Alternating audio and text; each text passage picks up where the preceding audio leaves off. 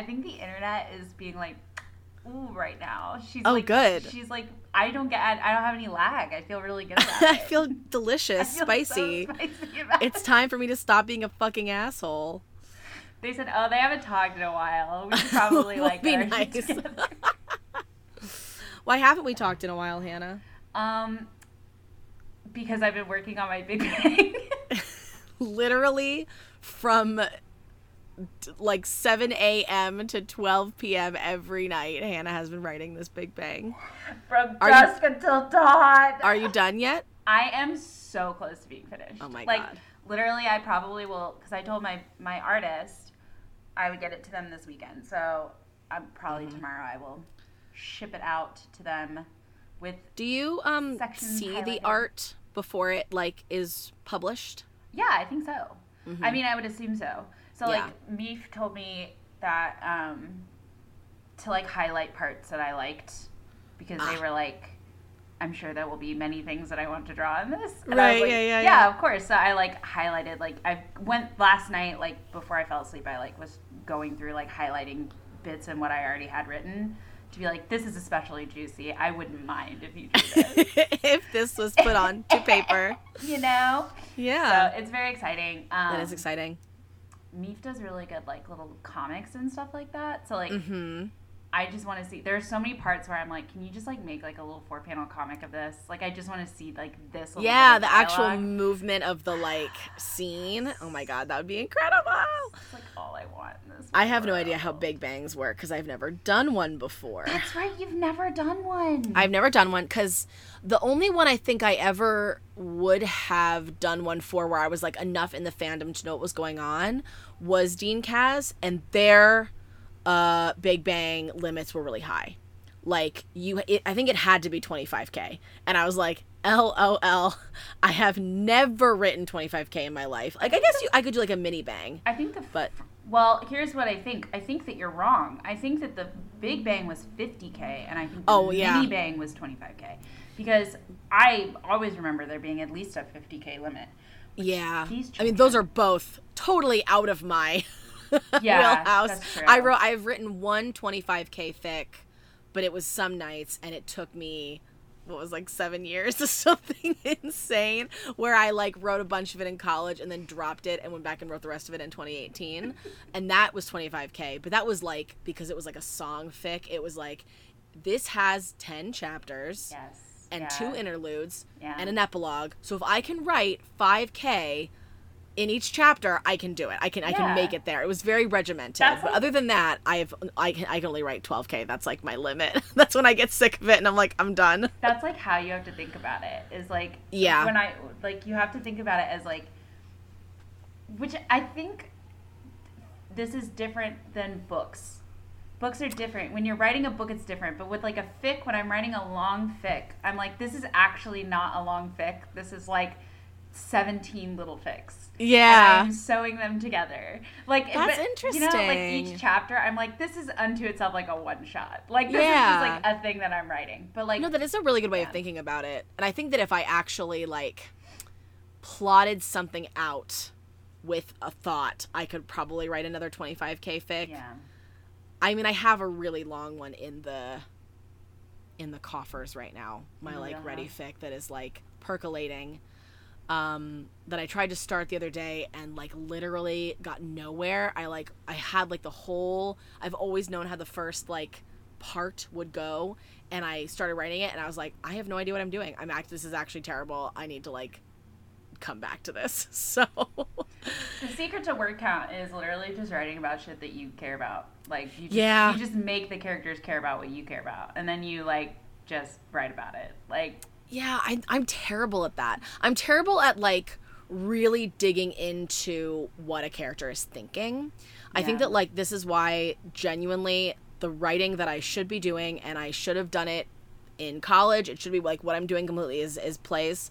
I only want to fucking write dialogue. I don't want to do any other shit. Like, I just want to write dialogue. So, like, I'll just write a ready play. Can you imagine? Well, that'd be fun, actually. I think the problem is also, like, you're thinking of this very traditional process. What says that you can't just write the play and then see if, like, once you have all the dialogue down, if it's not going to, like like help you get the momentum to like actually fill That's in the true. gaps. Plus, I'd have to write, if I was writing a play, I'd have to write stage directions anyway. And some playwrights get really flowery in the stage directions. Literally. So, like, actually, it'd be really fun to write a play. Now I'm like actually thinking about this. I should write a ready play. Why not? Because we've talked about before, our mutual friend Alex writing a screenplay for Big Bang one year. Yeah. So, like, that was fucking cool. So, like, no reason not to just, like, go off, off the beaten path and do some fun, the road not different taken. Stuff. Yeah. Plus, plays are so short. They're so short and they're so contained that's like something that's really fun about writing a play, is that you're not trying to like really tell a full story a lot of the time. You're telling, because you can't switch a lot of scenes like a movie or like a book, you have to be like, what are these people sitting in this room talking about? Yeah. Or like, what are these 3 places they're going to go and they're going to tell a kind of complete or maybe incomplete story in these like couple of locations that I just fucking love. I love that concept. Yeah. And just like the conventions of like time and space and that like are limiting you, make an interesting box to try to like, put your stuff in. Whereas and you in can't. A Big Bang, you don't have to shut up. You don't have to shut up, actually. And you won't. And I won't. So you can talk about whatever you want, actually. Like, you don't have to be quiet. And I love it. I love it. You can fold in Cats the Musical if you want to. You can talk about that. Are you folding in Cats the Musical? Bitch, it's already in there. Oh, it's no. already in there. It's so good. It's so fucking good. Holy shit. Oh my god. It's probably in the next chunk that I sent you. You probably just haven't gotten to it yet. I haven't started it yet. It like finishes out with Cats the Musical. That's like the finale of that Now chunk. I can't wait. Now I'm very motivated. I was already motivated, but now I'm very motivated. What are we doing? This is a podcast. It's a podcast. It's the podcast where me and Hannah sit and talk about ships and fandom for hours and hours. Once again, what is it called? You don't have to be quiet. You don't, and we will not. What is this podcast called? Shall we say it in twain? Yes, we shall. Get your ship together. What will we do with the drunken sailor? What will we do with the drunken sailor? What will we do with the drunken sailor at the light in the morning? Way, hey, and up she rises, way, hey, and up she rises, way, hey, and up she rises at the light in the morning. Do it. Not following the rules. They're not getting their ship together. They're not? They're being extremely silly, I would say. That's a very polite word for it, I feel like. Silly. Silly makes it sound sweet. Is it sweet? I would just say some people are just, like, not using their platforms for good reasons, you know? Like, oh, yes. Yes, I do know, actually. I feel like that. both of us are, like, in a moment in fandom where we're like, oh, my God. I will pay $8,000 for you to shut up. No, literally, I will in fact buy your silence. But the problem is I don't have enough money to buy the silence of every single fucking person who's pissing me off. So bad. I love this roller coaster of emotions that I'm going through in my fandom and that you've also now started going through. That's just like, I go from just like so much rage where I'm like, can you all stop? Just stop. I saw this tweet that I love the other day that was like, when I get back on here, I don't want to see any more tweets. You're done. Like, I'm done with no more. And then I like fall down and then I'm like, you know what, actually it's fine. And I can just do my own shit and it's okay. But the highs and the lows, man, like I painful. Get so mad. It's painful. I go from like talking to my adult friends who are reasonable and fun and are there to have a good time, and then I'm talking to people that aren't that, and then I'm like, what are you doing? It's so funny when the choice is presented to you that you chose this one. You chose not to be like that. But we're at a point now in Ready where like it's not even that anymore with us. Everybody just wants to destroy each other. There is no more chill. There is not in the way that I can feel. I don't feel like there's a group that's like doing good and a group that's doing bad. It's like everybody just wants to murder each other. They're just out for blood. At all, totally out for blood. Where I sit back and I'm like, oh my God, can everybody stop? Because the people that I don't like, there are a group of people that I don't like. To be frank with you, you know that already. It's a safe space. But lately they have done things that I don't think are that bad, and they get torn apart for them, like fully torn apart. In a way that I'm like, can we, like, where is this coming from? Where is this anger coming from? And it's coming from, I mean, I know where it's coming from. It's coming from the whole anti, versus, I don't know if the other side has a name, like the antis in the fan poll versus the people who don't feel that way. I don't know if they've been given names or, have a name for themselves, but yeah, I don't think they have a moniker. No, I mean, it like some of the antis will call them pedophiles, right? Like that happens. But I think they're also just like, they consider themselves shippers, I guess, if it's the shippers and the anti-shippers. But of course, they're both sides are shippers. It's just that there's typically a divide of what they're shipping, like with Sheath, or in the Ready case, it's just how they interpret things and the things they want to read about. Yeah. But lately, there hasn't even been anti-drama.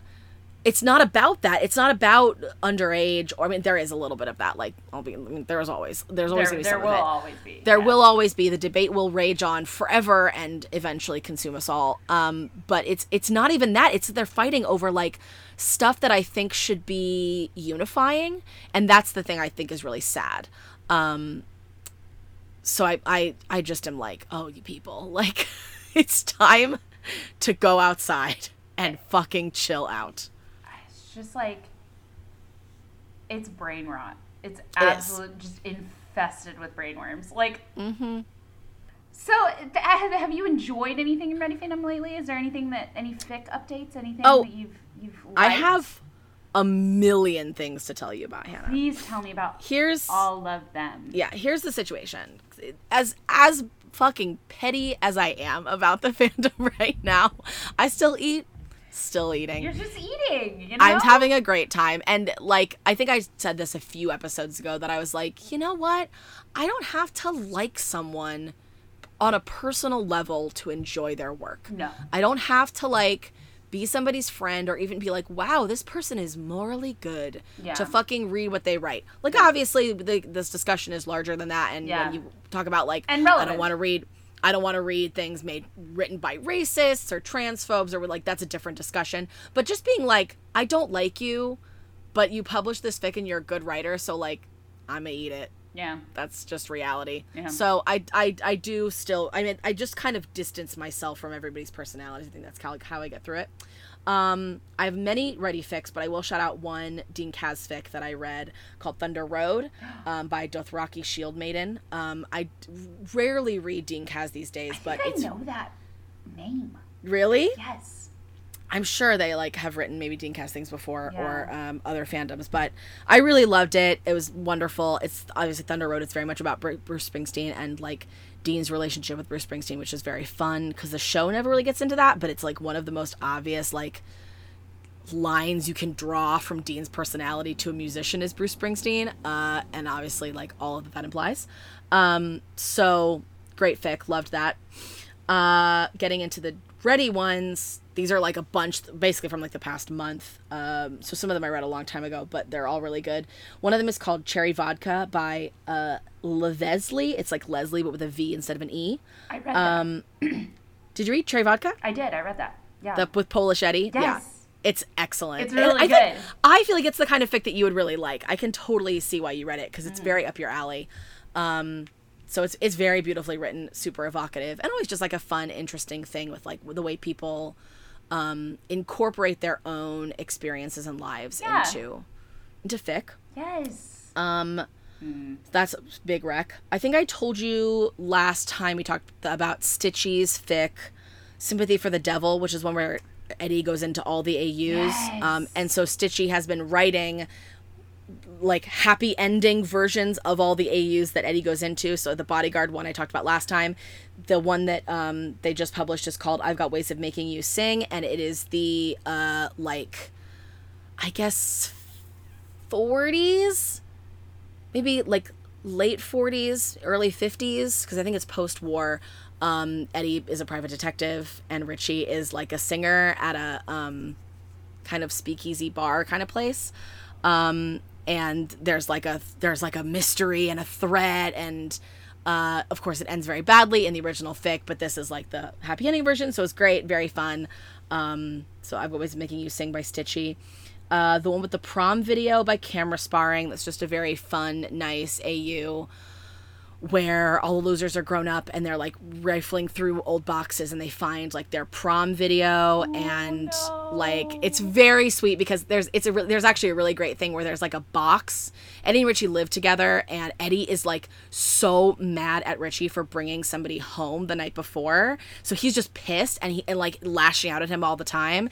And so there's this big box in the living room that I think was like somebody had brought something in it or it was left over from something, and Eddie like makes Richie get in the box. Like one of those, like we've had this experiences like with your friends where things just escalate and it's like, yes. Yeah, Richie, get in the box, and Richie's like, okay, I will, and Eddie's like, yeah, get the fuck in the box, and then he like does it and everyone's kind of like, wow, this is weird, like why are you guys yelling at each other, like this is kind of funny but it's also mean, because they're so wound up. And then they watch the prom video and like it's very embarrassing and specifically kind of shows how like Richie's feelings about Eddie that maybe Eddie never knew because he never watched this video before, because like belongs to Richie. So like and Richie's like in the box. Is this like a in the Family Man when he watches the wedding video kind of vibe? Kind of, yeah. Just when you're like, I didn't know that people were talking about me this way, yeah. And I didn't know that you had these feelings because I've never watched this, and so like it is so sweet, and actually a very delicious ending in terms of, you know, horniness. Just very, very good all around. So that's a fun one. God, I'm just gonna keep fucking going. Please, I love it. This one's called Can't Make This Go Wrong When I See Your Face by Beverly Martian. This is just one of those classic, love it, where Eddie goes to live with Richie after getting divorced.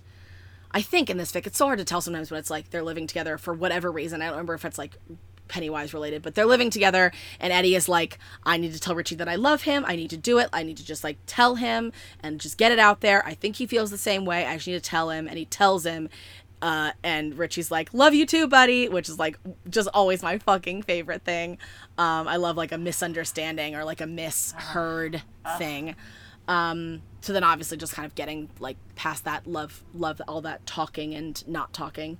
Finish Line by Words in Between, who I'll just shout out Words in Between in general because not only do they have this AU, which is lovely, they have a Mechanic Eddie AU, which is great, and a President Kasbrak AU where Richie like works for him in the White House, and that is like, so fucking delicious. I love it. So all lots of good AUs. This one is a like one of those very fun, they live across the street from each other, they're grown up, and Eddie has a big Bernese Mountain Dog named Ripley, which I just love. Everybody has Eddie with a small dog, which I think makes sense because it's like yappy, but I also love Eddie with like a big shaggy dog. Because he likes like, big shaggy dudes. Yeah, exactly. And it's like the ways that Eddie interacts with like things that are gross, where it's like, yes, this dog drools and this dog like is messy, and how he like processes that and is like, I want to have a messy dog who comes in my house and like shakes and water goes everywhere, and it's just like it's his way of like escaping his mother and Myra. And it like I like both ways. I like when it's like Eddie kind of sticks to his personality, and I like also ones where he's like, I'm not gonna be like this anymore, I'm gonna fucking like change my life. Other side of the spectrum. Yeah. Fully. I love them. I really love them both. So that's this one. And then Richie lives across the street, has a orange cat named Peaches, and they write like letters to each other in the window before they meet. So like very cute and very like low drama. Like I love drama in fic. I love misunderstandings. I love like, oh, they'll never love me back. But this was just a really nice fic. It felt very natural to me. Like that kind of fic where you're like, this is actually just how people meet and date and fall in love. And maybe people have hang-ups about like, I was married before, or like I have such and such problem because of something, childhood trauma or whatever. Yeah. But it doesn't manifest into like massive drama. It's just two people figuring out how to like have a relationship. And so it's very lovely. And then saving the best for last, my recent fucking favorite fic. It's called Change Partners. It's written anonymously, posted anonymously, which I hate because I want to read everything. I want to read everything this person has ever written because it is so exactly the shit I want to read at all times. But it's fucking anonymous, and I'm so upset. I'm just like, I please respect my fucking privacy at this time because I just want to know who you are. Yeah. Because it's so good. And not only is it fucking incredible, it was very controversial in fandom. Yes. Because it's a forced outing fic. Ooh. And there was lots of discussion when it was published. One, this is kind of a sidebar, but it was published as a gift for someone, and the person who it was a gift for has recently been canceled. Not recently, like in the past like couple months, was big time canceled in the fandom for writing a time travel self-cessed AU that they got fucking torn apart for, like beyond. Like, I cannot even tell you. I searched on Twitter time travel self-cessed, and people who are not even in the fandom were like weighing in, talking about it, putting it on their like anti-blogs or like anti-Twitters, putting it on the anti-Twitters as like examples of like, this is what fiction can do, etc. So like, just like, so yeah, not only was this fic a gift for someone who got canceled for being problematic, this fic stirred up people in a problematic versus non-problematic war, because people were saying like, haven't we moved on past the need for forced outing in fic? And I'm like, no, we haven't actually. I don't think we have, because you don't have to read it. Like, as we've discussed so many times, if that's not your thing, if that triggers you, valid, fucking fine. Yeah. Like, absolutely, it's very painful and it hurts a lot. Like, it's a terrible thing that happens. Also, but it's still happening. It still happens. Like, the it world absolutely hasn't still moved on happens. From it. Like, no. And if there was a comedian who was like Richie Tozier, who was like, fuck it, if it was like Dane Cook or something, if somebody found on a phone that Dane Cook has actually been gay all along, his whole career, and like had relations with men, and it was like maybe even almost an open secret kind of thing, people would lose their fucking minds for many reasons, for lots, not only just like, haha, he's gay, but also because it'd be like, would gay people feel really betrayed by that? Would like it'd be so complicated, and we would have so many conversations, and there'd be people who are like, that's fucked up that somebody leaked that, like, we shouldn't be looking at any of this, like, that would still happen, and the conversations would happen, and the blowback would happen. And I think talking about it in the context of Richie is really interesting. And like, this fic in particular is so thoughtful about it. It's so smart. It's so like loving towards him, and it just is like, it blew my mind just like straight out of my head. Like, and it's sad. Like, the reason that I saw this is because I saw someone tweeting about it that was like, it's a bummer that all of you people who think that this forced outing fic like shouldn't exist or is whatever, it's so sad because it's so well written. And so beautiful. It's beautiful. I cried reading it, like genuinely cried. Because at one point, it's so stupid. It's fucking beautiful, and it's so thoughtful. It talks about how, actually, I never realized this, and I hadn't thought about it before, but Matthew Shepard was born the same year as Richie. Oh wow. Which is just like heartbreaking to imagine him as a character going through that in his life. And they talk about, like, this fic talks about media that he consumed as a child that like made him feel that way, and growing up in Derry, and how homophobic it is, and how like they mention the hate crime that kills Adrian Mellon, they talk about that in like Richie's eventual article that he does to like come out and like talk about himself. Yeah. He talks about that and how it's like that's one of the reasons he like never felt safe is because that he's been surrounded by hate his whole life. And how it's just like, again, the things that you are complaining about with forced outing fic, which is like gay pain and gay rights and all these different things, those are still real. Those are still real, and they're still relevant, and they still hurt people. So don't like suggest that gay art can only be like sweet and kind. I hate that. I hate it. Stop hate it. infantilizing us. Like, stop Yes. it. I'm a grown We are allowed person, to and read about the pain of our history. Like, that's okay. In fact, I would say that it's necessary. I agree. You have to be able to do that. You have to be agree. able to, like, in a safe way where it's not Explore real. it. Yeah. Like, right. go And this through fucking that for fic any still kind has of a happy trauma. ending. Yeah. It still has a happy ending. It's not like it's like, this fic is about how Richie got forcibly outed and then died alone. Like, Yeah. no one is suggesting that. It is a fic about falling in love and being in love and also going through, like, the trials people still go through in our society. And it made me so angry I also that think anybody would want to miss out on this experience because it was so Yeah. powerful. I also think it's really important to note that, like, even with this kind of stuff, that you also shouldn't have to, like, flash your credentials to, like, justify writing it or reading it. No. Like, No.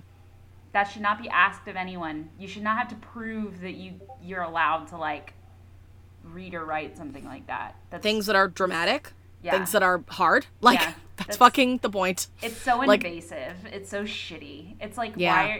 why can't you just let the work speak for itself? It's how people get forcibly outed. Literally. Like, it's literally, if you're forced to be like, I enjoy this because I'm gay, you're making somebody out themselves. It's so stupid. It's so oh my fucking God. dumb. It's so fucking dumb. Anyway, this fic is fucking brilliant. Everybody should go read it. I want to read it now. I definitely will. It's so fucking wonderful. I finished it at like 12:30 in the morning and texted it to like 3 people being like, fucking read this right now. Okay, I also wanted to ask, I've seen a lot of things happening with the Runaways? The Runners. That is the next thing I was going to talk about because Yeah. that's my fic list, but I have 3 SMOUs to shout out because The Runners is winding up. It is not officially done yet, but it is winding up, and it was a very wonderful experience to read. The writer, her name is Jillian. She has a very, very powerful talent for building tension. Like, it's really interesting because I don't think she's a writer. Like, she doesn't write a lot of like prose fic, but this was at the end of her 3rd SMOU, and she is fucking fantastic. When we get to like the peaks, it is always like the fandom fucking breaks down. Like, everybody loses it because we're just watching these updates come out with like fucking bated breath.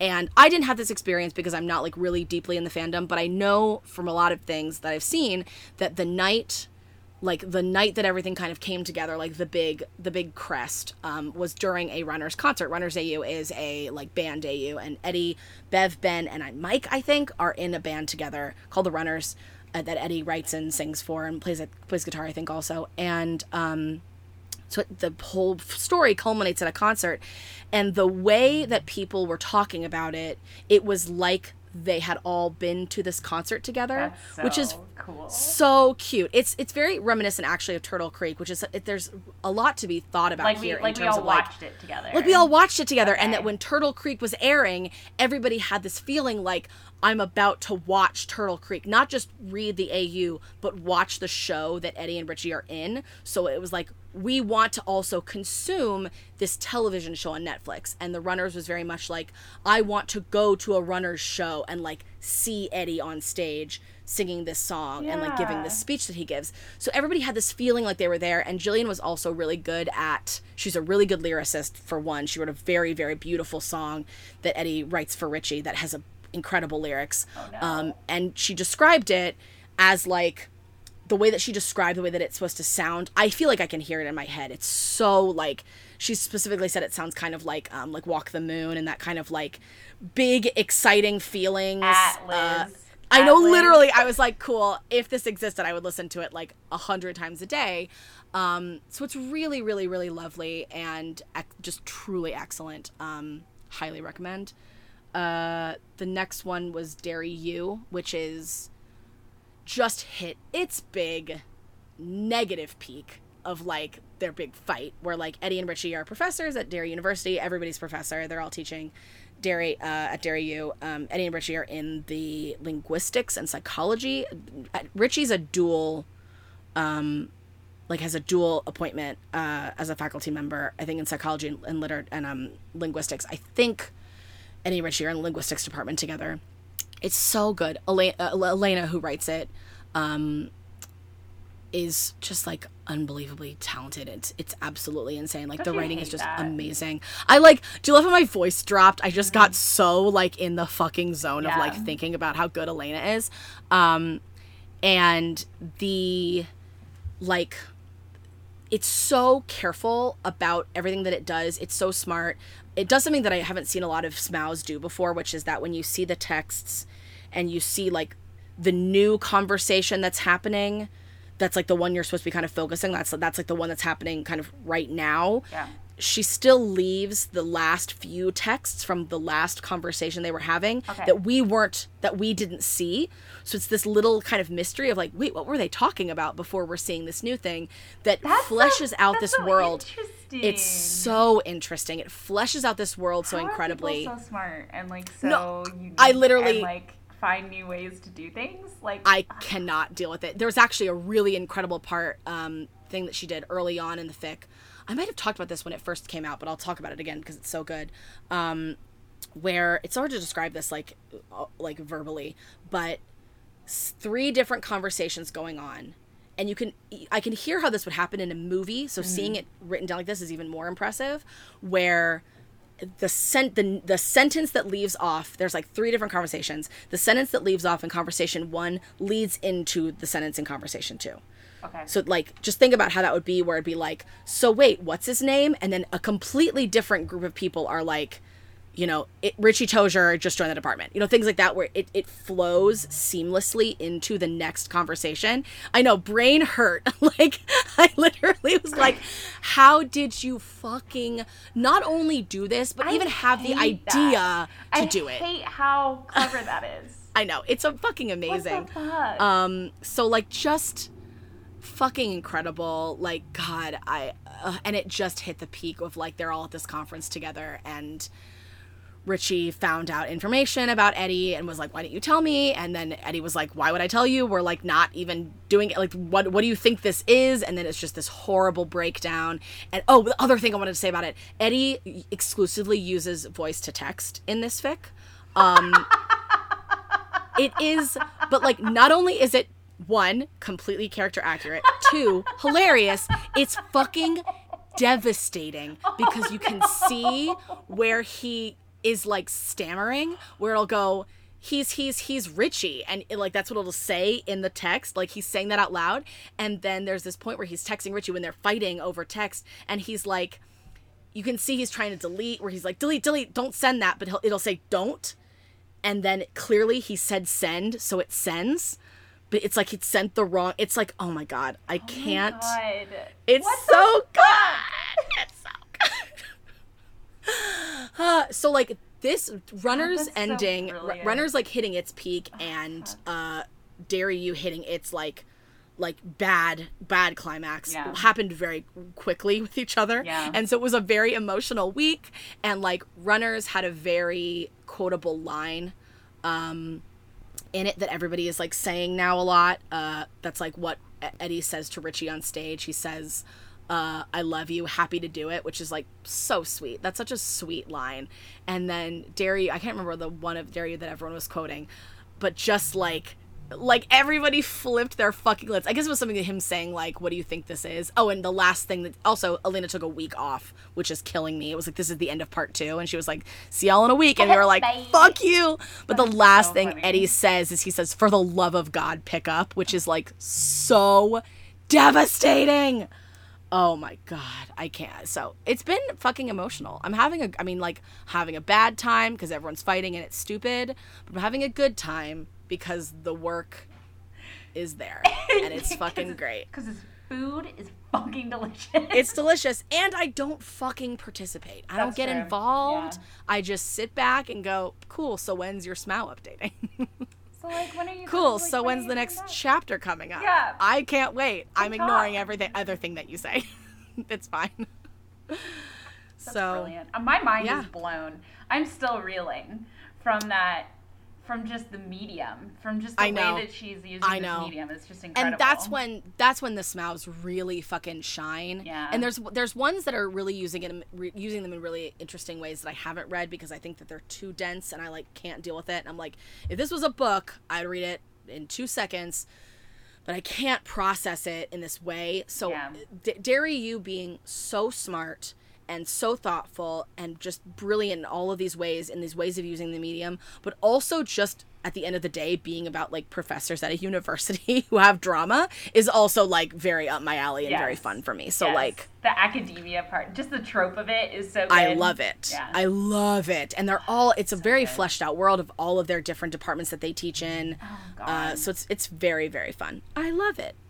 That's so good. I'm so happy. I know. It's always nice when it's good, right? I'm just like, can everybody just like calm down and just like create? Is that okay? Yeah, because when we do, it's so good. When everyone's just posting and enjoying what's being posted, it's good. The second that everybody just finds, oh God, I can't even. Oh my God, just disgusting. Ugh, fuck off. So frustrating.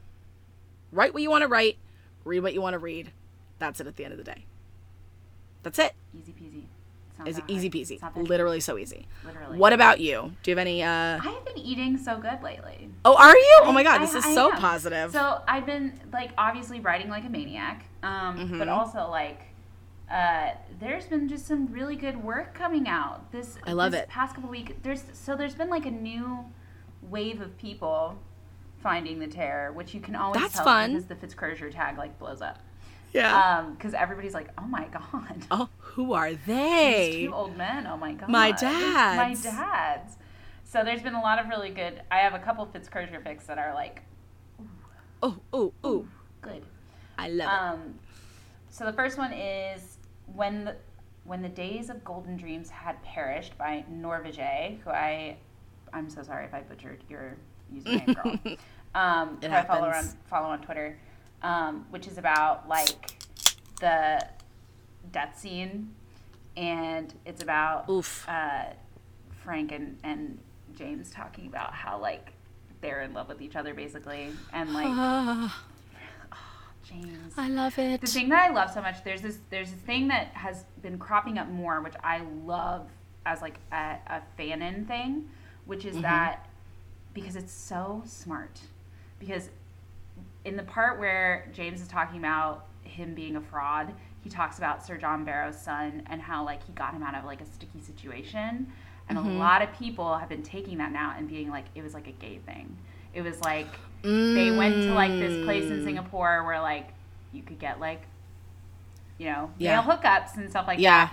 And so like a lot of that has been like people being like James telling Francis like I was there. Like I was there, Ooh. Like I didn't just like find him. Like I was also there, which is really interesting. I love that. Yeah, that's great. I love that. I think it's so smart. So there's that in this one, and he basically is like, what do you want me to do to like comfort you? And he's like, well, if you kiss me, I would really like that. And it's like so sad and so sweet.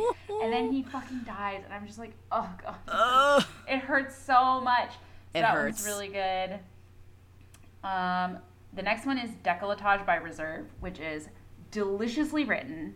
I fucking loved it. I read it like 3 times in a row because I loved it so much. I loved the characterization. I loved the dialogue.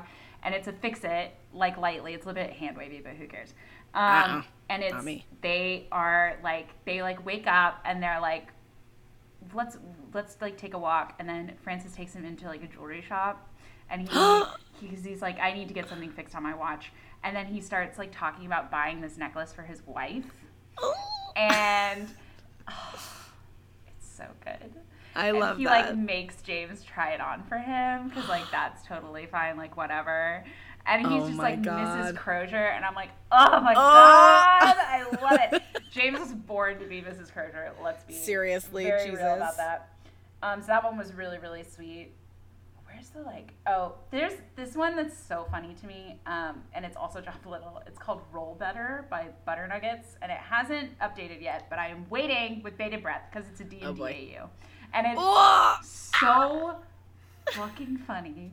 It's, oh my God. It's basically what it is like it's like an office AU where they're all like working together, and Franklin is like, we need to do like team building, like we need to do something to get people all on the same page. So he's like, we're gonna have Mr. Hickey, like DM, like oh my God, Dungeons and Dragons, and so it's like Frank, James, Edward, Thomas. Who else is in it? I think Blanky is there maybe, and they're all playing Dungeons and Dragons. They're all in this party.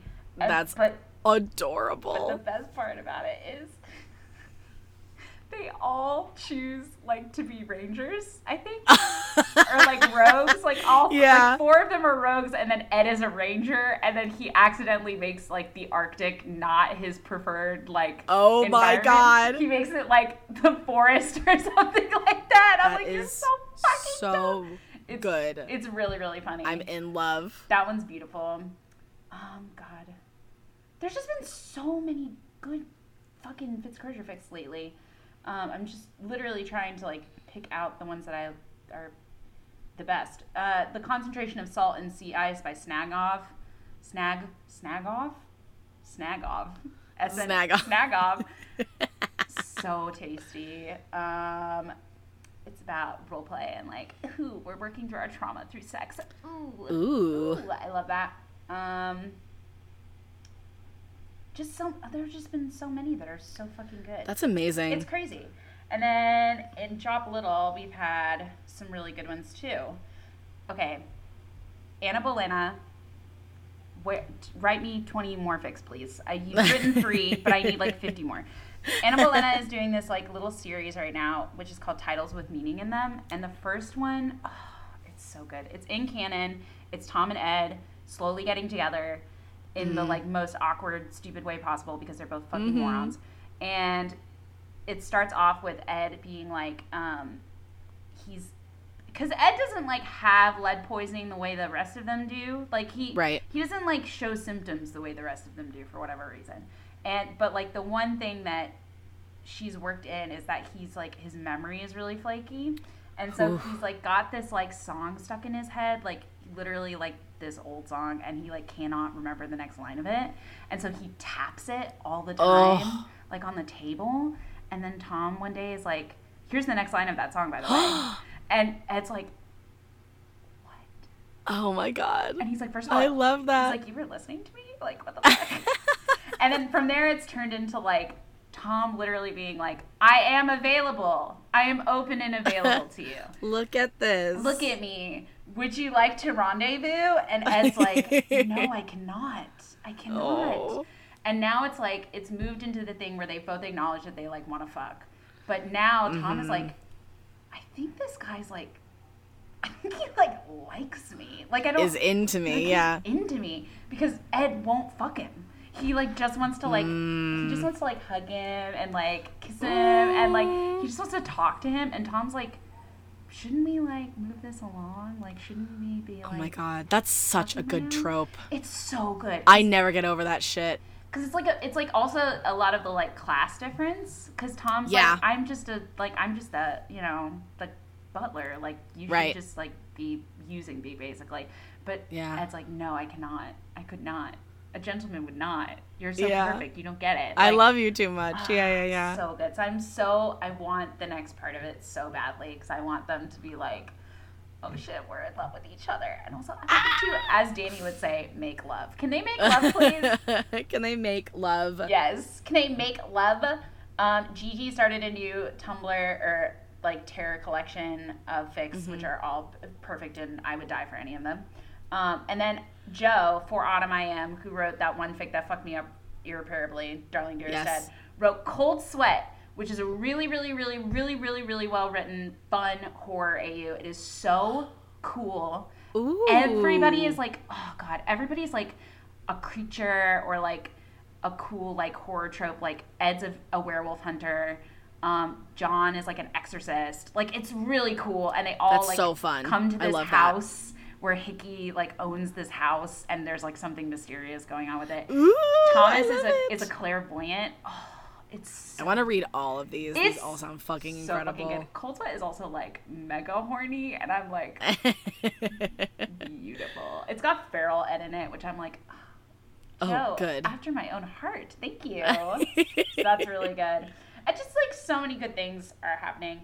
And then I have been losing my mind because John Squared, every day a new long fic comes out that I am like, oh shit, shoveling into my mouth like an animal. Literally, Danny and I, the other day, Danny was like, I feel like we're sharing the same dream that we see before we die. Like, all these fics are so fucking good. It's so like, because Danny, of course, would be like, what is happening? Yeah. It's oh my god. so fucking funny. That's so funny. It's so funny. So, literally, Taste of Silver by John Sfarthings, which is my favorite author in John Squared fandom of all time. Finished yes, their fic, I remember that one before. So good. And it finally good. finished, and the ending was perfect. It was good. So good and beautiful. And then Heartwood by Palva Petit. These people, can you please I don't know. Palavapate? I don't know. So we'll much, link. So much a good established relationship that has come out, which makes me so happy because you just like get to roll into them being nice to each other, which makes me really happy. That one's nice. really good. Rusalka by Slow Burn Sally is really good. 5 times John Childermass thought privately that John Segundus was quite lovely, and one time he said so. That's such a good title. This fic. That's so good. It follows the book. It's like, it starts out with Norrell telling Chili that he has to like stalk John and figure out like what he's about. And he's like, damn, he's cute. What the fuck? And then like it goes through the years of him being like, oh, he's so adorable. Like I wish I could just like talk to him. This is by Sherwood Fox. And it is so like at me specifically. I'm just like, I get it. Like, I get it. Let me see what else. The Measure of the Year by Beautiful Soup. That one's really good. I feel like I remember you talking about that one before. It's really good. It just updated. It's updating like every month basically. So that one just updated. Oh, that's the monthly one. Yes, There's yes. so much mutual pining in it. I'm like, can y'all please get this shit together? Can you I please love Can it. you please just get together? Satin, Silk, and Lace by Slow Burn Sally. At me. Thank you. Specifically. Thank you. I appreciated that one. And then... Oh, God. Okay, and then... So, Sherwood Fox, who did the 5 times fic, has started this new fic, which is called There Are Bad Dreams for Those Who Sleep Unwisely, which is... I am, like, living. Like, it is so fucking good. It's established relationship, but it starts off... It's so entertaining. Like, it's one of those rare fics where I'm like, I know I'm reading this for the pairing, but, like, the actual plot is, like, so fun that I'm, like, so into it. Chili goes to an inn, and there's a vampire there. Like, like an old-school Dracula kind of vampire. And he's, like, French and weird. He's, like, just, like, this mysterious foreigner, basically. And he, like, sits down across from him, and Chili's like, I didn't fucking invite this guy to sit across from me. But then he, like, hypnotizes him. So he's, he's, like, talking to him, and suddenly Chili is, like, talking and, like, talking, and, like, telling him all this shit, and he's, like, telling him about John, and, like, thinking about John, and, like, the vampire is like, ooh, you have good taste. He's like, where is he? And then Chili just, like, says it, and he's like, what the fuck? And then he leaves. He, like, blinks and he's gone, right? Like, and he's like, what the hell was that? And he can't really piece together, like, what's going on. So he goes back to stare across, and John has, like, they're like, oh, did you not get, like, our letter? And he's like, no. And he's like, oh, he had, like, this weird, like, he's been, like, sleepwalking and stuff. And so John's been, like, he's, like, turning into a vampire. Like, oh, shit. It is so crazy. And, oh, my God. That is so at you. I can't believe it. It's so at me. And, like, John, they call the doctor, and the doctor's like, you're just anemic. And so he's, like, been eating all these, like, this, like, liver and stuff like that. It's so oh, my God. good. But in the most recent update, there was a part of it that I was like, why are you... Talk about, you know, why are you so good? Like, why are you so good at writing? So... Chili, like, goes downstairs because he hears like this big commotion, and I'm like, oh my god, they're gonna find out like there's a vampire like casing this joint. Yeah. But it's the maids are like yelling at Chili because they're like, Vinculus, who's like this body crazy dude that is always with Chili for menagerie reasons, but like he's like always in fix. He's like this mechanic of like chaos, and they're like, he put a rat in the pantry, and Chili's like, are you fucking kidding me? Like, really, I don't need this right now. So he like goes out to find him, and Vinculus is like digging in the dirt, and he pulls out this giant worm, and Chili is like, what the fuck are you doing? Like, he's like, I know you're weird, like, but can you like not put like rats in the pantry? And he like holds up this worm, and like the way she describes it in the fic is so brilliant, because he's like, does this look like a proper English worm to you? And it's like writhing around, and he's like proper English worms, proper English rats, like lots of things that aren't proper English have been around Staircross these days. And Chili's like, what the fuck are you talking about? And so he leads him like into the woods, and like there's like bugs all over the path and like rats everywhere, and he brings him to this giant hole, and like there are just like rats in it, and they're like whirling around and like eating each other. This sounds fucking spooky. It's so spooky. And Vinculus is just like looking down at these rats, and Chili is like what the fuck? Like, what is this? That's fucking terrifying. Vinculus says, he goes, they're eating each other. He's like, there's a voice that tells me to join them, a voice in the moon. And like, he's like, but don't worry, I don't listen to it. Like, he's like, the Raven King, it's not the Raven King, it's not my king, so why would I listen to the moon? Like, and I was like, oh my god, this is so cool. And Chili's like, what the fuck? And then he goes back upstairs, and John is gone. He's like gone. He's like vanished. So I'm like, what's gonna happen? Oh my god. That's so fucking cool. I love fic like that so much. It's so like, it took like this, it went like, it was like coasting for a couple chapters where it was just like, oh, John's like sick, like, but now it's like, no, there are bugs and rats. It's revving up. It's getting fucking vampire. Spooky. I'm waiting. This is my prediction. I am waiting for John to like go feral and like try to kill Chili, and for him to be like, John, no, like remember who you are. I can't wait. I cannot wait for it. I know it's coming. And it's gonna be delicious. It's the fucking best. And I'm gonna eat it. And I'm gonna eat it all up. Yep. So that's all the food I've been eating lately. Delicious. We've both been fucking feasting on I love food. it. It's been delicious. I love it. Do you have a song this week? I do. Show and me. It connects to something I've already talked about. Yes. Which is that somebody drew a beautiful little animation of Runner's Eddie singing on stage. And the song that they used as part of the animation to be like a song that is supposed to kind of sound like what the runners would sound like is this song called I'm Not Okay by Weathers. I've got no excuse. I talk to myself, I think I need help. So what if I'm not okay? I'm not okay. So like that already would mean for me that it was very tied to Ready, because it's like, if it's tied to the runners and it's tied to like what Eddie would sound like if he was singing. Yeah. But I will tell you also that it is just a very Ready song in general, because the first line is, I can be a handful, but that's why you have two hands, which is like somehow both true for both Richie and Eddie. Like they would say that to each other.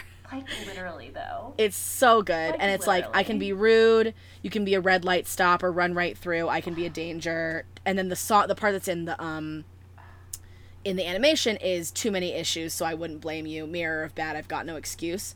And that's just like, you know, just appeal to me in every kind of like, I'm difficult, I'm terrible, I have too many issues, I'm too much of a like, you know, problem for you. And then like that just feeds me. I just love it. I love it for all of my ships, but I love it for Ready, especially with this song. So like, it's called I'm Not Okay by Weathers. It's a great song. That's beautiful. I love it.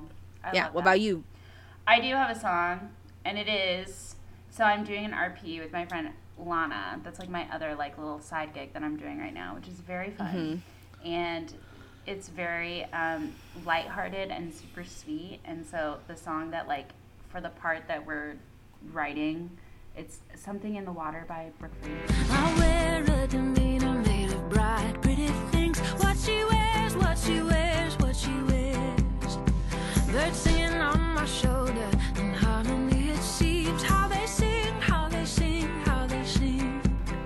love Brooke Fraser. I love her too. She's so good.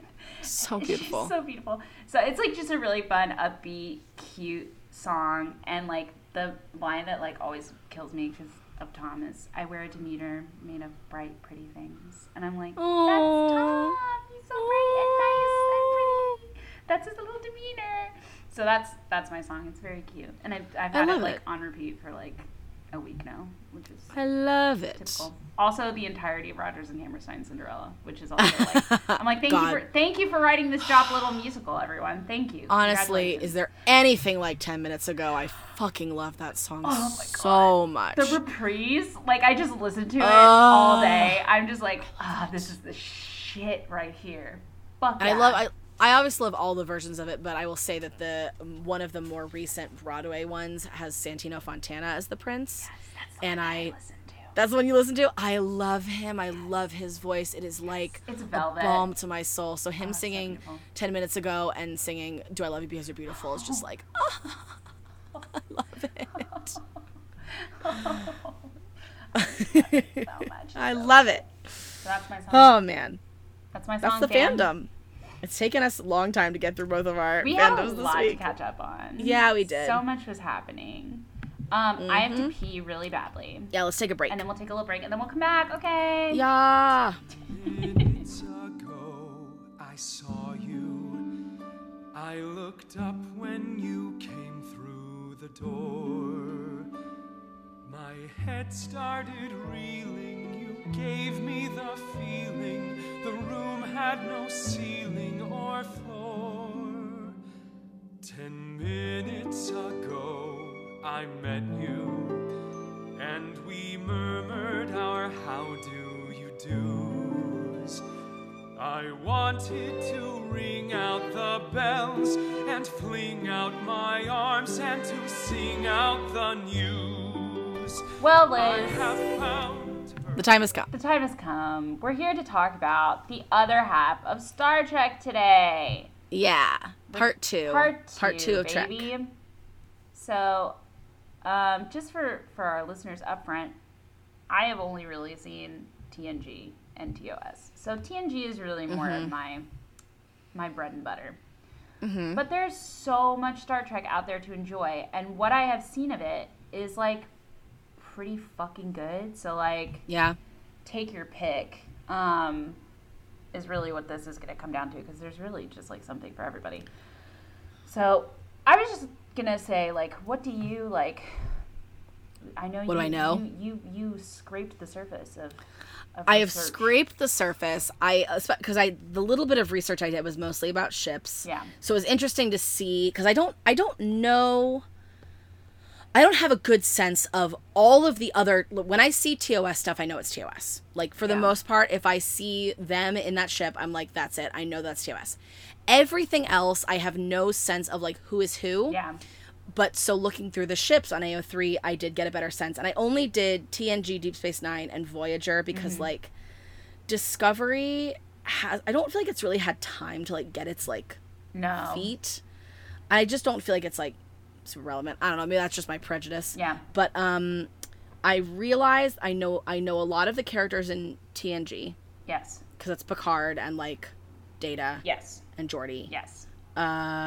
I know them. Yes. I don't know anyone in Deep Space Nine. I realize this, like, the top ship is Julian Bashir and Aleem Garak, and I have no idea who they are. So, I've never seen them in my life. Yeah. So Deep Space Nine, I do know Julian. I know Garak and Bashir just because I know of them, like, literally just of a ship. I have not watched Deep Space Nine. I know that Bashir is the doctor. And then Garak is... What is his... Is he Cardassian? I think he's Cardassian, which in TNG you get more acquainted with his race, like his alien race. And they are like...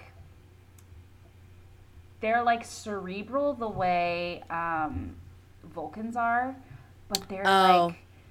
So you know how, like... This is just what I'm going to, like, say, and I'm probably... People can come for me. I don't care because I haven't watched Deep Space Nine. But, okay, so, like, Vulcans are, like, all logic, right? So they're like all logic, and they've like eradicated conflict, allegedly, because of that, right? Because they used to be super primal and crazy and would like kill each other all the time, and they were like fight each other, warring society. But then they like purged all that emotions, and like now they're like purely logical. Right.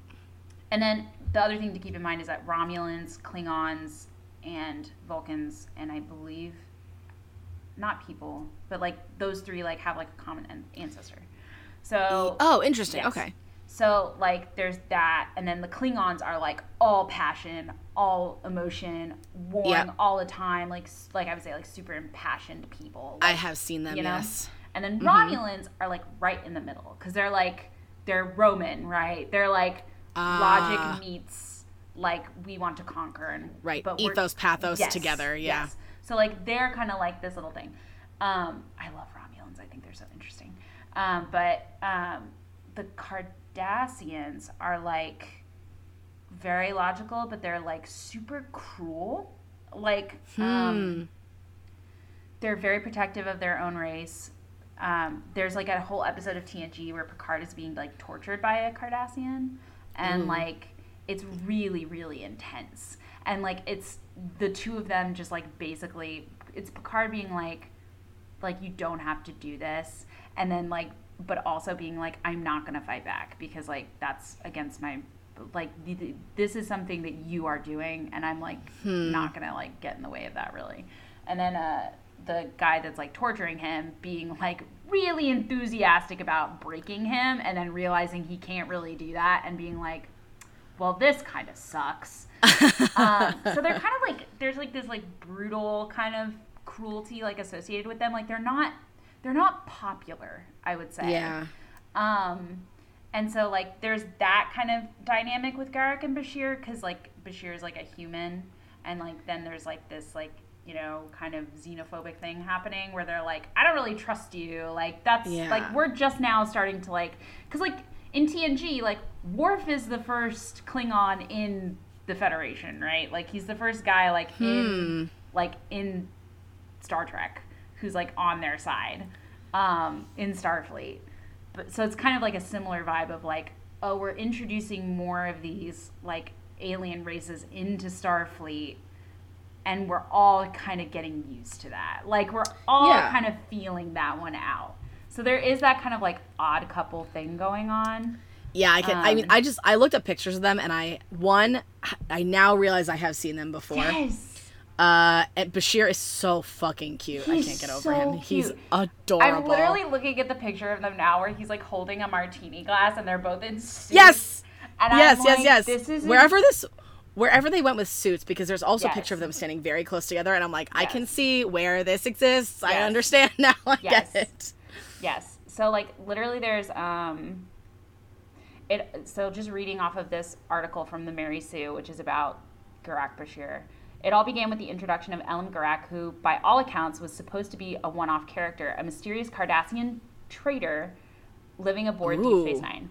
Garak was supposed to show up, make conversation with the ship's doctor, Julian Bashir, to help move the plot along, and then bow out, never to be seen again. But when the writers of Deep Space Nine saw actor Andrew Robinson bring Garak to life, they knew that they had the makings of a great character on their hands, so they brought him back. Oh shit, that's some Dean Cash shit right there. Dean Cash shit right there. So thankfully, they decided to keep him around. Over the course of Deep Space Nine's run, Garak made 33 appearances and is generally regarded as one of the most interesting and complex characters that Star Trek has ever produced. However, fans weren't just drawn to Garak because of his charismatic personality. Many viewers seem to have picked up on certain chemistry between Garak and aforementioned Dr. Bashir. Oh, certain chemistry? Never heard of it. Bashir, the other half of the relationship, was initially planned to be the show's ladies' man, constantly chasing after a different woman every week. Bashir Classic. Was young, handsome, intelligent, doctor with passion for his work, and an inability to understand when he was being rejected. And gay. And gay. So when the writers decided to give Bashir the expositional scenes with Garak, I can't imagine that they could have predicted what would happen next. So I guess literally these two actors in some Dean Cash shit, like, just ignited each other. Yeah, we cannot, like, separate them now. This is important. In Andrew Robinson's own words, when Garak first sees Bashir, okay, now I'm, like, in it. fuck. Okay, He- I know. Shit, Shit. New ship. I'm here. Ship. I'm here for it. Fuck. He describes the look on his face as wanting to eat him. I'm in. I love it. I'm in. Sign me up. Where do I sign? I can't The wait. tension is I'm gonna go watch Deep Space palpable. Nine now. Garrick is knowing, mysterious, and seems to be playing with the young doctor. Oh shit. Oh shit. Bashir looks flustered and innocent, unsure of how to respond to the thinly veiled advances from this mysterious Cardassian. I'm so fucking in. Bad things are happening to me right now, everyone. This is happening fucking live on this podcast that I am falling into a big hole. Okay, but here's the thing, Liz. So, however the scene ends and the plot moves forward, but for Garrick and Bashir, the story doesn't end there. The duo begins having daily lunches together, engaging in frequent arguments over literature. That's so fucking good. Shit. Elizabeth, oh my god. It's over. Hold on. It's over. Hold on. To those unfamiliar with Deep Space Nine, I'm like, this might seem like friendly banter, if not for the fact that a few seasons later, remember when I said that like their culture is like kind of cruel? Yeah. The show goes on to the effort of explicitly explaining that for Cardassians, arguing is akin to mating behavior.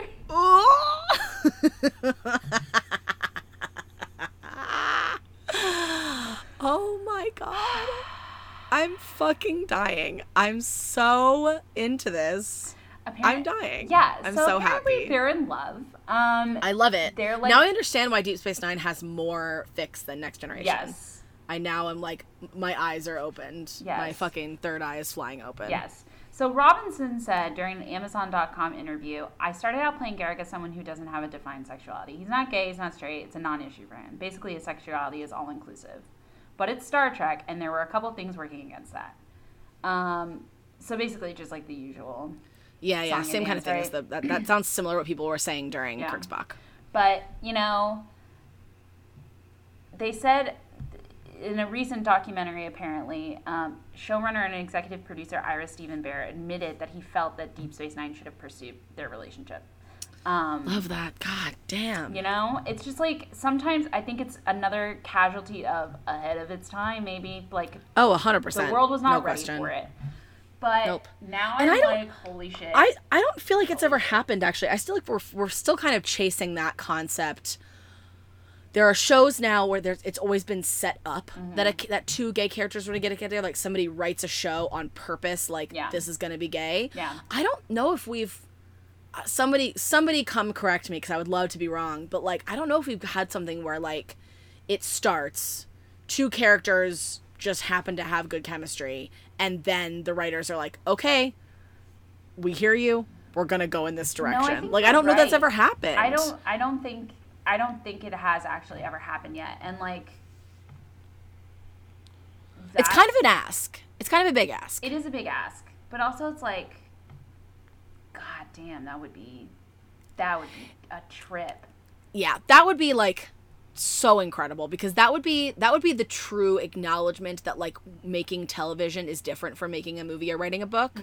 Or I guess a book series you could compare it, but like television is a growing thing, and if something isn't working, I mean that's like what you just said, like they'll bring back characters who weren't supposed to be on there for a long time because of chemistry and because of like, oh, we didn't realize this character was going to resonate so much, so like let's have him come back.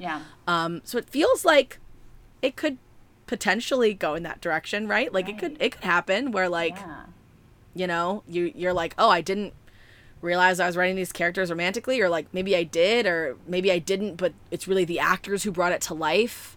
This dialogue that I didn't think when I wrote it down on this page was particularly romantic, but the way they say it to each other, it has this weight. Like it'd be nice if that was acknowledged because it happens all the fucking time. And like at a certain point it has to happen at some point where a writer is like, all right, it literally happens with like with Fabian and Sophie on Versailles. Like for 3 seasons I was like, this is so charged. Like what the fuck is going on here? Like, do you think they why are did you that doing based on like feedback? I don't know, because I don't think it ever got big enough that like people were like talking Would about know it about it, extensively. yeah. I think that it was planned. I'm not sure, but also like I also get the feeling that maybe it didn't become like a writer's room topic until like the middle of season 2 or something like that, when they saw how like Teague and Madison were like playing the characters, and they were like, maybe this is gonna go somewhere. Like, yeah, and, you know? and that's the difficult thing of like, that could be that they were laying very tiny little crumbs that you picked up on, Yes. and you and like you and the Fabian Sandom people like picked up on. Yeah. So like that makes sense, and I think that there are probably other things like that where it's like, oh, this is my big ship. Like that's how I feel like the 100 was, when people were really into, I don't remember their names anymore.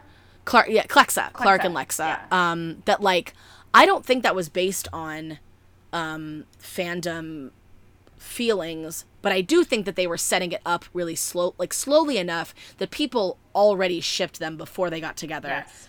But I don't know that it was like so obvious. Yes. It was, but I don't think it was based on what people were thinking, because I think it was still all in a particular season. Like, it wasn't like they had time to like, you know, if they'd brought her back and had them be in a long-term relationship, that probably would have been more like, okay, we're reacting to fandom stuff. Yeah. But like all the big examples of like Dean Kaz and Steric and Yeah. stuff like that, they just kind of either fled from it or Or said, just yes, we hear you. We hear indulged it just enough and Yeah. then didn't go any farther than that. But I would love there to be an example where they were like, oh shit, we should do something Yeah, about this. we're gonna have to like rethink this immediately. Yeah, we get it. I watched the episode and you guys are right. Like, as we've talked about, that's what happens with TV, is that it's usually not one person's thing. It's writers, showrunner, editors, directors, It's actors. a whole team of people. There's And it all so comes much together involved. to say something. So like, no one person is like, hey, I'm gonna make it look gay. No, but like no. but like a group of people could come together and be like, I guess we should start shooting it this way. Can you and edit it this way? Like, can we be more purposeful or thoughtful about this? Exactly. So incredible. someday. I'm super into this ship now. I can't wait. I'm gonna fucking go read some fic. Me too. I'm like, what the fuck? Wait a second. But the nice thing, so just getting back to TNG, so like TNG was like a gamble from what I've read about like the actual production of it. People were like, wow. Like, because remember I told you when it got syndicated, TOS, people fucking blipped their lids. And they loved Star Trek. And like that's when all these conventions started happening and like real fandom started like coming up. And so in like the 80s, they were like, maybe we should bring this back. Like, maybe we should make something new. And it was like this huge gamble. And like Gene Roddenberry was like taking a lot of risks that he didn't get to take in TOS. And like Patrick Stewart was like, people are gonna fucking hate me. Like, they're gonna hate me because I'm not Kirk. I'm not Kirk. And like, but I would say that Patrick Stewart loves Jean-Luc Picard as a character so deeply. And like, well, he's bringing him back, right? Because Picard's coming out and is like a new show. Yeah.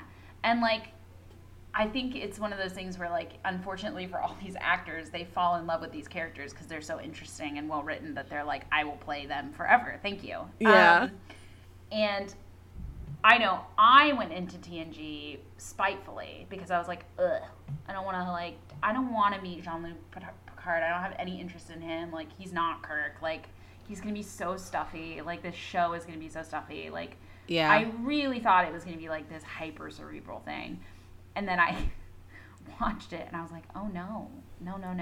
They are all just, if not more stupid than the people on the original TOS show.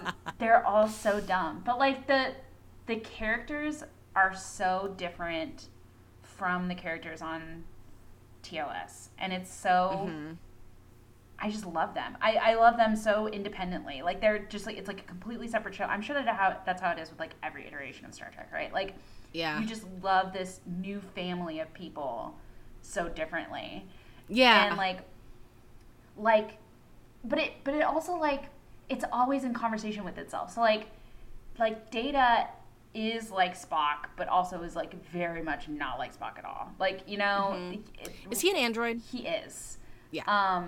Riker is like Kirk, but like also completely different from Kirk. Like, it's just everything about it is so good. And like, oh my god, So in TNG, you have like the crew is Captain Picard, Will Riker, who's played by Jonathan Frakes, is number one. So he's second in command. You have Geordi, who's their science officer, LeVar Burton, with his cool advisor. You have Dr. Beverly Crusher, who's obviously the ship surgeon. Wesley Crusher, who is her tiny idiot son, who is like a genius. He's very precocious. He's like the Chekhov of TNG. I just Googled her and I realized it's weird to me. I've never seen her. She and Picard are the number one ship. And I've never seen her. I do like Picard and Crusher. I do like them together a lot. Beverly is like, oh God, I just love Bev. She's so great. Another redheaded Beverly that you just have to love. I do love the name Beverly Crusher, and I got emotional even just seeing that there was like another redheaded Bev. I was like, that's so sweet. It's so fucking cute. You have Worf, who is security officer, who's the Klingon, who his backstory is so great because he was his parents died. He was orphaned on an orphaned Klingon, and then he was picked up by a Federation ship and adopted by 2 Russians in oh my God in on Earth. So he like speaks Russian, and like there's like this really cute like episode where he has his parents come to visit, and they're like these tiny little Russian people. It's so fucking cute. And they're like, adorable. Worf, our son, and they're like kissing him. It's so fucking adorable. So that's great. You have Tasha, who's the head of security too. Why can't I ever remember her last name? It's probably because Yar. There's so much drama with her leaving the show and all that shit. And then my literal wife, Deanna Troi, who is she's the like ship counselor, and she's so smoking hot, and she's like an empath, and she's just like, she talks to everyone like this, and she's God, getting in touch with everybody's emotions. And my top ship is a head ship because I love Deanna and Riker. I fucking love them. So they are an established relationship because when TNG they're pretty high on this list. Yeah, when it starts, they were together, and then they recently broke up. And, like, so there's, like, some drama there's, like, slight drama at the beginning, like, in the early seasons, because she's like, I can't believe, like, I'm on this ship with you, Will. Like, God, like, we have to, like, literally I have to work with my ex. But it doesn't. I love that. That's drama I enjoy. It doesn't play into, like, any of the usual tropes of, like, Will is not, like, jealous. Like, he really, really loves her. So he's just like, I want her to be happy. The only time that he really gets jealous is there's an episode early on, it's in like season 1, where Deanna reveals that she might be getting engaged to this other guy who's like part of her race, and Will is like, this guy is a fucking dirtbag, like he really hates him. And like Deanna's like, boys, stop fighting over me. And then don't fight over ultimately, me. she's like, I don't want either of you. So like literally like leave me alone. And Deanna, like, she gets it over the course of the season. Like, she gets like to fuck anybody she wants. Like, she's like, yes, I'm such a sensual being. Like, I just get to have all these men at my beck and call. But like, her and Will have this like just warm, loving, I will always love you kind of chemistry. Love that. And also they are tall and small. She is so tiny and he is so huge. And like, they're so silly. They fucking troll each other all the time. Oh God, I love them. They just like would die for each other. Yeah. I love that. I'm into it. It's so sweet. And then they do get married. So like way later in the series, like after a movie, they do get married, and everybody was very happy about that, and it's beautiful. So that's like a canon, like actual relationship on the show, which that's is sweet, really, yeah. really, really sweet. I would say like Picard and Q is very popular. Data and Geordi is the second highest. Love Data and Geordi so much. I wanted to read to you too, because the highest kudos TNG fic is a Data Geordi, despite the fact that the bigger ship is Beverly and Picard.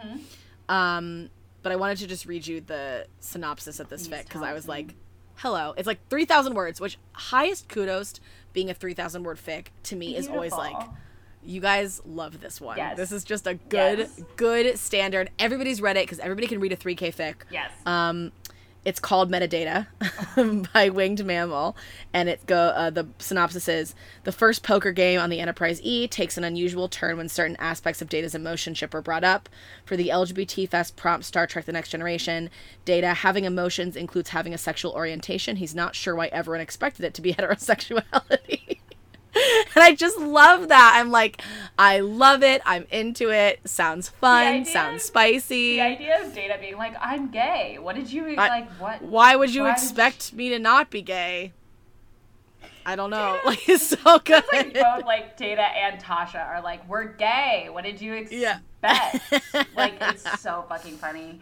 I love it. I just, like, Data is such an incredible character for an android. Like, there's, a really specific moment where two side characters get married on the ship, and Data is like, he like literally says like, you know, there are a lot of things like about being a human that like I don't understand and that like I will never understand because I'm an android, but he specifically is like, but the need to be loved and to be cared for and like have companionship is not one of those things. And it's so touching because you're like, yes, he's an android, and maybe he doesn't experience love like the same way that a human would do it, but he still like understands and like has that need for like companionship and affection and like all this stuff.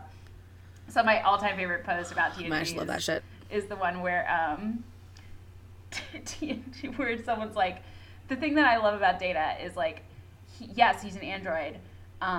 But like, you know, people are like, he's like, I don't love Geordi. I don't love him, but Geordi is 100% lovable just as an observable fact. So like, what else am I supposed to do but love and adore and cherish Geordi? Like literally he's like, the Data just all points to that I am to love him. Like that is just a law of the universe, which is so fucking sweet. That's so sweet. And Geordi is like so good to him, like he's so patient and he just thinks Data is like endlessly interesting. And the nice thing about them is they fight. Like Geordi gets pissed off with him sometimes. He's I like, love that. Data, why do you have to be such a fucking asshole? Like literally, like if you don't get it, then just don't even talk to me about it. Like, oh my god. The thing about Geordi and Data is like the idea of like Geordi always loving Data and just like letting Data come to his own conclusion about it. Yeah. And like that's like the best thing. There's like this undercurrent of like, took you long enough. Like, I've been waiting around for you to get up on the uptake here. They're just so, I love those two boys in space so much. I just love them. I love that. I love them. And there's also the like really cool like undercurrent of like, you know, Data's an android and then Geordi also has this like kind of like bio-engineered like aspect to him too, because he like has his visor and like he has like this different way of perceiving the world himself, and like, you know, there's part of him that is like also inorganic. That's like, you know, they can kind of like come to this connect over it. It's just, oh god, they're so good. I just love them. So good. I love that. I love them. Do you want to know the only other thing I know about Data like at all? Yes. You have that meme that you use sometimes. The "Are you prepared for the kind of death you've earned, little man?" It's such a good image. It's so fucking. Are you prepared for the kind of death you've earned, little man? Like, I've seen you've used this because it's not a super like usable meme. No, it's very specific. It is very so specific. The times you've used it in our friendship has been so specific. I have so many times I've been like, me and Hannah talked about this, and then she sent me this meme, and it's so perfect for that moment. It's fucking incredible. So that was, I felt it was important to say that I do have a relationship with Data because of that meme. You do. I love it so much. I just love Data and Geordi. I love Worf, and I want to be with Worf. So that's who I ship him with no one. I ship him with no one. He's for me Worf, only. What is it? Like, what's that POV thing people do in fic? Yin, like reader. Worf reader is what you would read. That's me. I love him. I love my weird Klingon. and his weird tiny Klingon son named Alexander. Cute. And then, like I said, like there's Beverly and Picard, which is very like, I get it. Yes, I 100% get it. I like Q and Picard because they're so fucking chaotic and they hate each other. They're on here too. I like it. Q is the like, he's like a woven in. He's not a big bad. He's like he's like an angel kind of in Supernatural, or like another kind of benevolent like creature, right? He's just like this thing that they encounter and then he keeps showing back up. Got it. But he's literally only exists to like troll Jean-Luc Picard. Like that's like his number one job in the universe is to like just make Jean-Luc Picard miserable. And he's like this omnipotent, all-powerful being, right? Like he's from the Q continuum. He like can do whatever he wants. Like he's like a god basically. But like all he uses his powers for are to like show up on the bridge with a mariachi band. Like that's like literally his point in life. But he loves Jean-Luc. Like he becomes like irrevocably fond of him. And so he just keeps like there's a whole arc where Q gets his powers like taken away from him and he like immediately comes to the Enterprise and is like, I'm a human now. Ew, first of all. I need help. Second of all, you have to help me because you're my best friend. And Jean-Luc is like, I literally hate you. Like, I love that. It's so good. That's so good. It's really so good. And there's like this whole thing where he like gets really jealous of like Jean-Luc having like interests in other people. Like he just is very meddling and he wants all of Jean-Luc's attention to himself all the time. It just is really, really good. It's really That's truly excellent. He's such a funny, interesting character, and like he's such a little bastard. It just makes me so happy. I always think that if it ever got rebooted, I want Misha Collins to play Q in a reboot. My God, he would do such a good job. Like he would be so perfect for it. Yeah. So that one's really, really good. I love that. And then I know another big one is Janeway and Seven of Nine. Yes, and Voyager. Yeah. And what is it? I think her name's 7 of 9. Oh, 7 of 9. Yes, that's so in Voyager, the highest is Janeway and Chakotay. Oh, okay. Yes. And then Janeway and 7 of 9, which is like I don't know anything about Voyager. I only know Janeway because when Orange Is the New Black came out, and that actress was playing Red, everybody was like Janeway, and I was like, that's an interesting name, and I like Googled her and like looked up a tiny little bit of Voyager stuff, but like not very much. So I was like, 7 of 9 is a cool ass name. Like they killed the names on this one. The Borg are like so cool. I love the Borg, and 7 of 9 is, I believe, part of them. I think she's Borg. Oh, cool. They're the ones who who say resistance is futile. All will be assimilated. Oh, nice. Do you know who Chakotay is? I do not. I don't know anything about Voyager. Let's look at memory. I will tell you though that Voyager, the highest kudos fic in the Voyager tag is Hysteric AU. Oh my God, which made me laugh. Of course it is. I get like weirdly mad on behalf of the fandom when I go into the AO3 and the number one highly kudos or like highly like highest hits fic is for a different fandom who've like just co-opted the tag for their AU. I'm like, you don't need to tag it. You don't need to tag it as Voyager because nobody came to the Voyager tag to read Hysteric fic. Like it just didn't happen. So it just makes me laugh. I'm always like, oh my God, don't co-opt the tag. So Chakotay is a hunky dude. He's a commander. He's Is the premise of Voyager just the same, that it's just like people out on science mission? Yeah, pretty much. The main people are the Cardassians that they're against, I believe. In the like, there's more of a tension between those two in Voyager. Oh, Chakotay is handsome. Look at this man. I'm trying to say he's Native American. He's Earth. He's from Arizona. One of Chakotay's early ancestors was Sayakatil, a man who was fathered by a white conqueror. And then, so he's Native American. That's really cool. Fascinating. That is really cool. I like that. That is so I'm into it. I am interested. I mean, get it, Kathy. I know, seriously. Get that. She's killing it. Get that hunky dude. Come on. She is killing it. she gets the bombshell blonde robot lady, or she gets this hunk. Like, oh my god, Janeway. They're just like, it's Janeway and everyone in this fandom, it looks like. I think that's the thing about Voyager, is people fucking love Catherine Janeway. Oh, 7 of 9 is that really hot She's lady. really hot.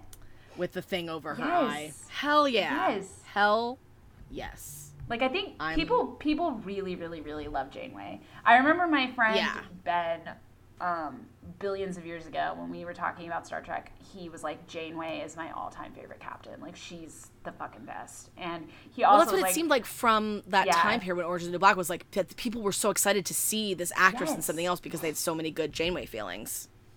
Exactly. And she's a babe, too. She's Kate fucking Mulgrew. Oh, yeah. Love her. Hell yeah. Also redhead. Killing it. Star Trek loves a redhead. Let's be real. They do. But there's just like there's so much out there. Like, there's just so much content.